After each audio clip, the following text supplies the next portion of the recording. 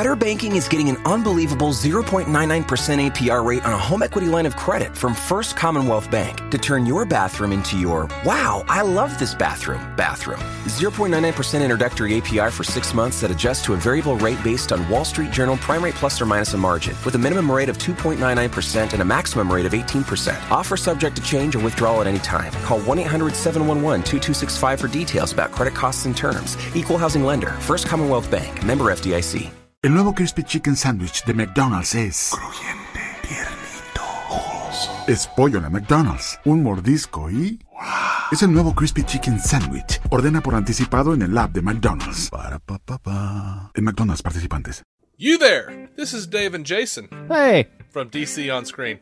It's that time again. We need help from you to grow our show. But keep listening because there's something in it for you. Give us a 5-star written review on iTunes for a chance to win a free DC Trade paperback, DVD, or Blu Ray valued at $15 or less. 1 in 10 will win. The winner will be randomly selected with a number generator on random.org and announced on one of our news episodes. It's pretty simple, really. Free stuff. Hooray! Anyway, yeah, seriously, do that. It helps us a lot. It's, like, so good. Anyway, sit back. Enjoy this brand new episode of DC On Screen.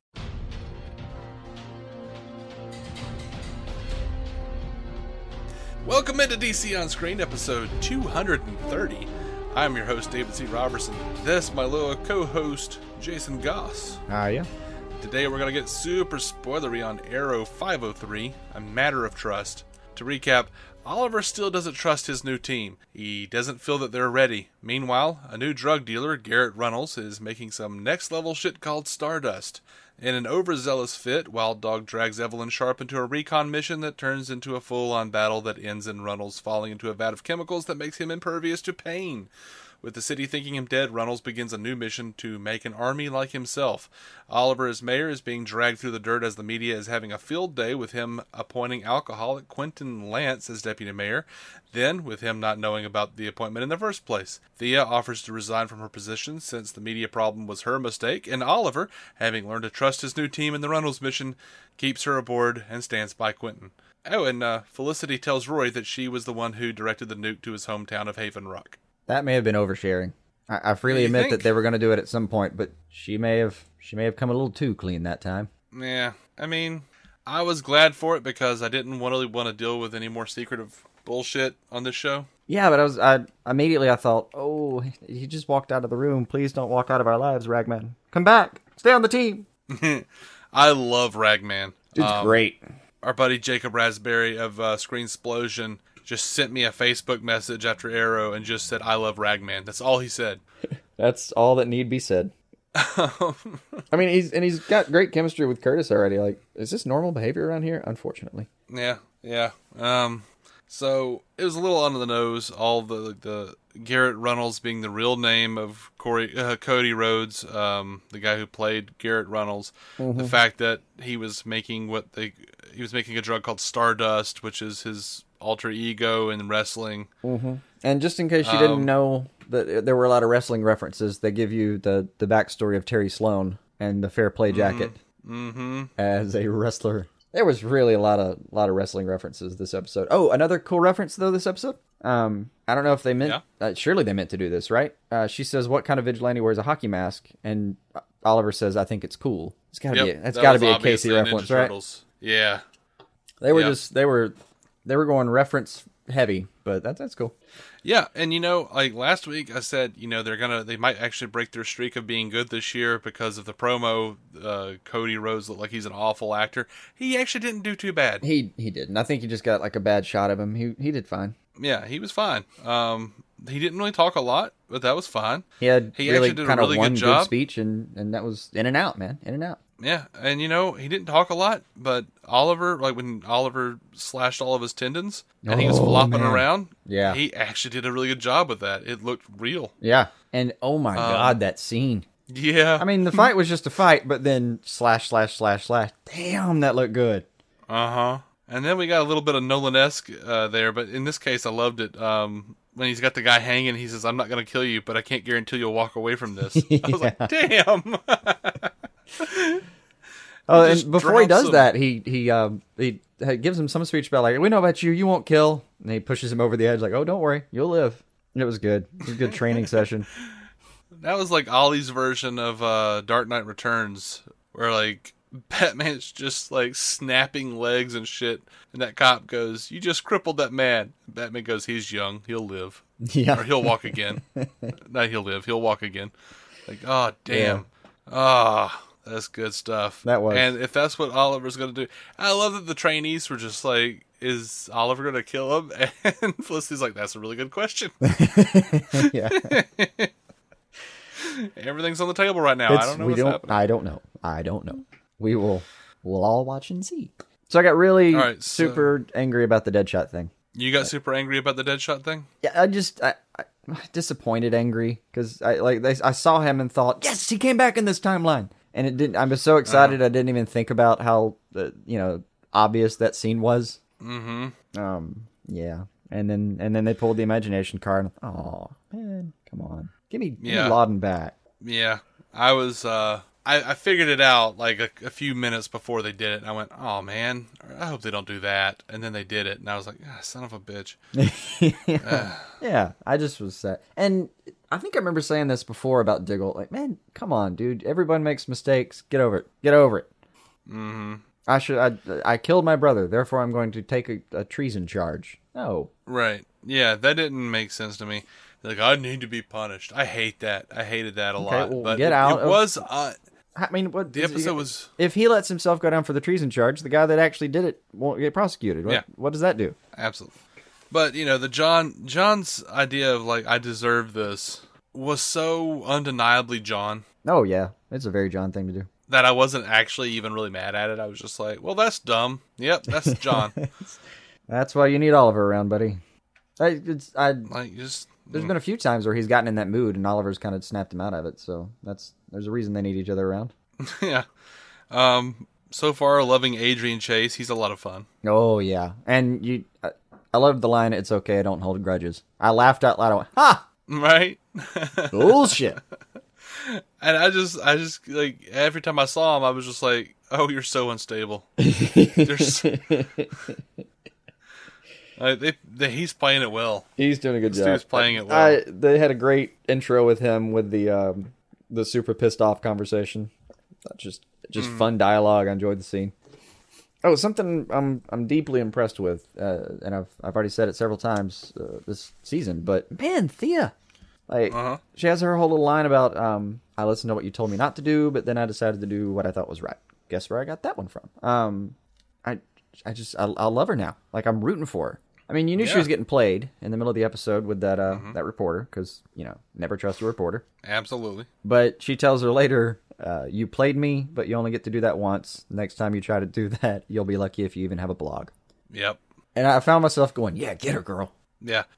They've given her agency this year. Even if she is just still working for Oliver, she's actually running that office. Like, she's running the crap out of that Oliver's thing. working for her. Yeah.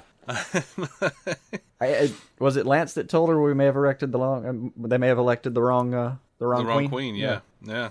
So, loving that she's taking the responsibility of what happened. I mean, I rolled my eyes and was like, "Oh, Thea, come on now." Well, but she did back herself into a corner here. But as a kid who grew up as in the tabloids, she would know not to trust a reporter, period, and what not to say to a reporter. But yeah, she's been through a hard time. I'll give her that. Yeah. Give her this slip up.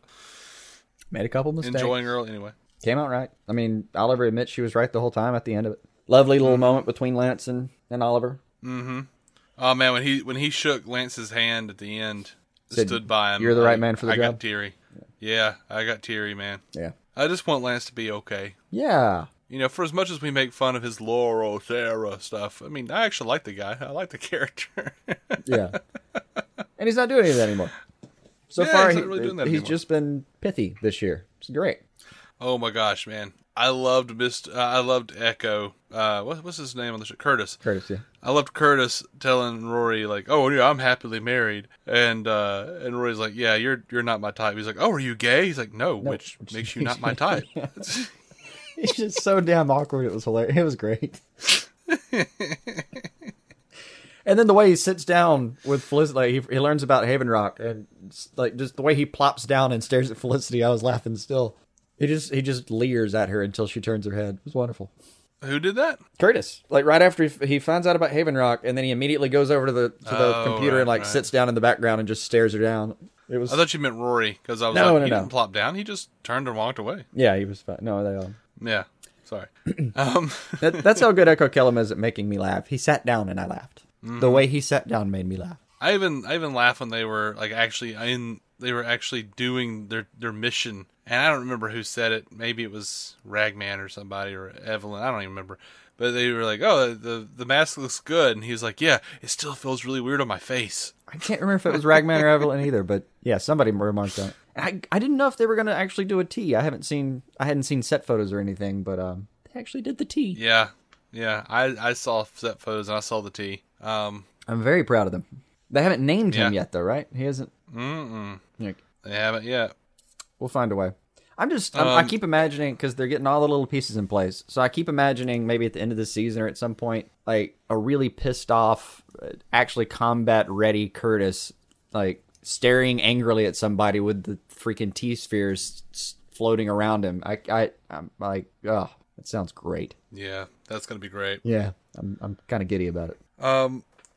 So when when Ollie is fighting Runnels or Samson or whatever we're calling him, sure, whatever his name is, and he shoots that arrow through his chest, and then like zip lines him up in the air and then jumps and like meets him halfway. Man, they're doing some good stuff. Yeah, they're doing some good stuff with their fights now. They're kind of hitting up the CGI shit a little bit more, like with the Flash. Well, they're getting clever, grappling somebody into you while you like that was neat. Yeah. Oh, and I don't know how much of that was CGI, by the way, but it looked great. A lot of it looked practical. Oh, there's something I just go back and see if you saw it at some point. Okay.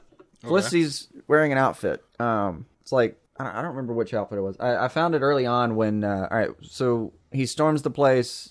Oliver comes back, bitches at Wild Dog for a minute, and then even Felicity steps in and kind of chastises him. Which that's the one that really hurt, right? Mm-hmm. I swear in that episode she's wearing like her earrings are like Dr. Manhattan's symbol. I doubt that's on purpose, but I swear it's a circle with a little drop down and a circle inside that. Yeah, I didn't notice that. That's funny. I don't think I would have if it was anything other than like some kind of symbol like that. But we do remark on their fashion a good bit on this show. We kind of do. They just made a couple of I'll call them outstanding choices, but I mean the literal interpretation of that word. Mm-hmm. So, aggravating point for me on this episode, why is Channel 52 always just showing the same 2 minutes of footage whenever it's needed? I don't know. But there they are. I mean, as soon as you're right, as soon as they need them, there they go. Yeah, that was eye roll worthy. That was awful. Yeah, but it's one of the tropes. When you need to get something from the news, all you have to do is turn to get the most relevant thing that could possibly be happening on the local news in television, what you have to do is basically either turn the TV on or turn your head toward it. And sometimes when you turn your head toward it, the volume magically goes up. Yeah. Hey, you're right. I would like to see a scene when they turn on the news and like, all right, they're doing the weather. Hold on. You want to get a snack? We'll come back. I think they're covering the local segment after the weather. Mm-hmm. Like 40 minutes pass. And like, okay, that's the part I was trying to show you. That's it right there. Yeah. So the flashbacks much better this year so far. Flashbacks still great, and the little scene with the Bratva cutting his back was I love the line. Everyone in this room has tried to kill me at some point. Mm-hmm. But they explained a lot of the scars. Yep, I love the bit where he's like, where Anatoly takes Oliver and shows the woman that the man who killed her son is dead. Mm-hmm. Like the whole Bratva brings justice thing. Mm-hmm. Like, hell yes. This is all so good. Take down Kovar, need army. Bratva is the army. Mm-hmm. I like that guy. I liked him in wasn't it season 2 where we had him on the ship? Yeah. I liked him then. I'm glad they got him back. Hey, make no mistake, man. Anatoly, he's not from Aspecnia. No. Though he does enjoy a bread bowl. Who doesn't? Sure, it was just a little flash in the pan, but they were good. All right. So we end the episode with Lila coming to Oliver, wanting Oliver to break John out of prison. I know that will be the good thing to do. That will be like the thing that, turns John around. Oliver will talk to him a little bit, and they'll have it out, and then he'll decide, like, this is what's best, blah, blah, blah, blah, blah. But I feel like it's poor reasoning on Lila's part to feel like that John, like, if John won't fight the charges against him because he deserves punishment, what makes you think that he wants to be broken out of prison by Oliver? Oh, he's not going to want to be. I feel like he's going to get in there and he's going to get all the way in there to the cell with him and then still have to fight Diggle to get him out of there. Mm-hmm. I doubt very seriously he's going to show up and, just magically talk him into it. Mm-hmm. Now, I got to admit, it would have made sense if Lila, say, asked Oliver to talk to him first before they resort to breaking him out of prison, but I don't care. What it got me is in the promo for next week, you see all of his recruits standing in the road there saying, "We're not going to let you." You're not going to let me? Yeah, it's fun. You couldn't even ring the bell, and you think you're going to stop. I meant to bring up something in our Flash episode, but I guess I'll do it here because it does relate to this. I noticed I realized, because I'm an idiot and I didn't realize it before completely. We do that all the time. I know, yeah. They can't, or they guess they can, but I kind of doubt they're going to reset the timeline to the way it was without the little changes, because John Jr. grows up to be Connor Hawke in Legends of Tomorrow. Ooh. That a new one for you? I didn't even remember Connor Hawke. You remember? I remember though. John Diggle Jr. There was an arrow in the future. Yeah. I'll be damned. He says his name was John Jr., but he doesn't deserve to use his father's name. Well, Jesus, man, we missed that one. Yeah. Yeah, I'd forgot. I mean, I totally remember him now. I remember it being John Jr., but that should have been something where when they were looking it up on Flash, like the week before last, we should have gone, "Oh, John Jr." Uh huh. But we failed. We failed this podcast. You know what it was? You know what it was, though? What had happened was, I'm an avid comic book reader. So I'm just so used to there being alternate futures. I saw an alternate future. I said, oh, look at that. They're probably just going to rewrite that. And I just went ahead and forgot about it. I can buy that. I was just like, oh, yeah, that shit ain't happening. I'll let you have that. So, I mean, if that's what we're fighting for, if that's what we're watching Arrow for, if that happens, that future, shit, that's not good. Well, it doesn't. You're not tied into it, but Right. But you're right. There's something to it. Even if they do rewrite it and Sarah comes back and John Jr.'s no more, like that version of the future is probably and hey, we had that in the trailer for that Legends of Tomorrow, where we see Barry from like 2056 saying like it was my fault, all of it or whatever. Mm-hmm. Maybe like that is like that's during the crossover, right? So that might be the point where he goes back and he's like, oh hey, look at all this stuff, like the John Jr., the 2046, which is where they found Ollie in Legends of Tomorrow. Mm-hmm. Maybe all of that came from him changing the timeline. And then he does go back and change it one last time, and that's when he looks over at his former self and puts up his hand and it's like, nah, man, don't do it. I don't know. That could work. I figure the fun part about having the Legends around is we can have some cake and eat it, because we can have that episode with John Jr. growing up in that decrepit Star City that was supposed to be a terrible future, but with the Legends, like you can get this timeline where it wants to be, and then the Legends can still jump around, keeping Star City from doing that. They've got an out no matter what they do. It's kind of nice. Yep, I'm down though. So good. Yeah, you're killing it. I think that's all I have for Arrow. Yeah, me too. Guys, thank you so much for listening to DC On Screen. We are DC On Screen. You can find every episode at DCOnScreen.com. You can find us on iTunes and Stitcher. Go over and rate us and review us and subscribe to us and all that good stuff. We're proud members of the Giant Size Team Up Network. Giant Size Team Up Network. GiantSizeTeamUp.com. Go and check out all those cool shows over there. And we're also proud members of the Batman Podcast Network. We are going to be coming back right away with episode 231, reviewing Legends of Tomorrow 202, The Justice Society of America. Until then, keep some DC on your screen.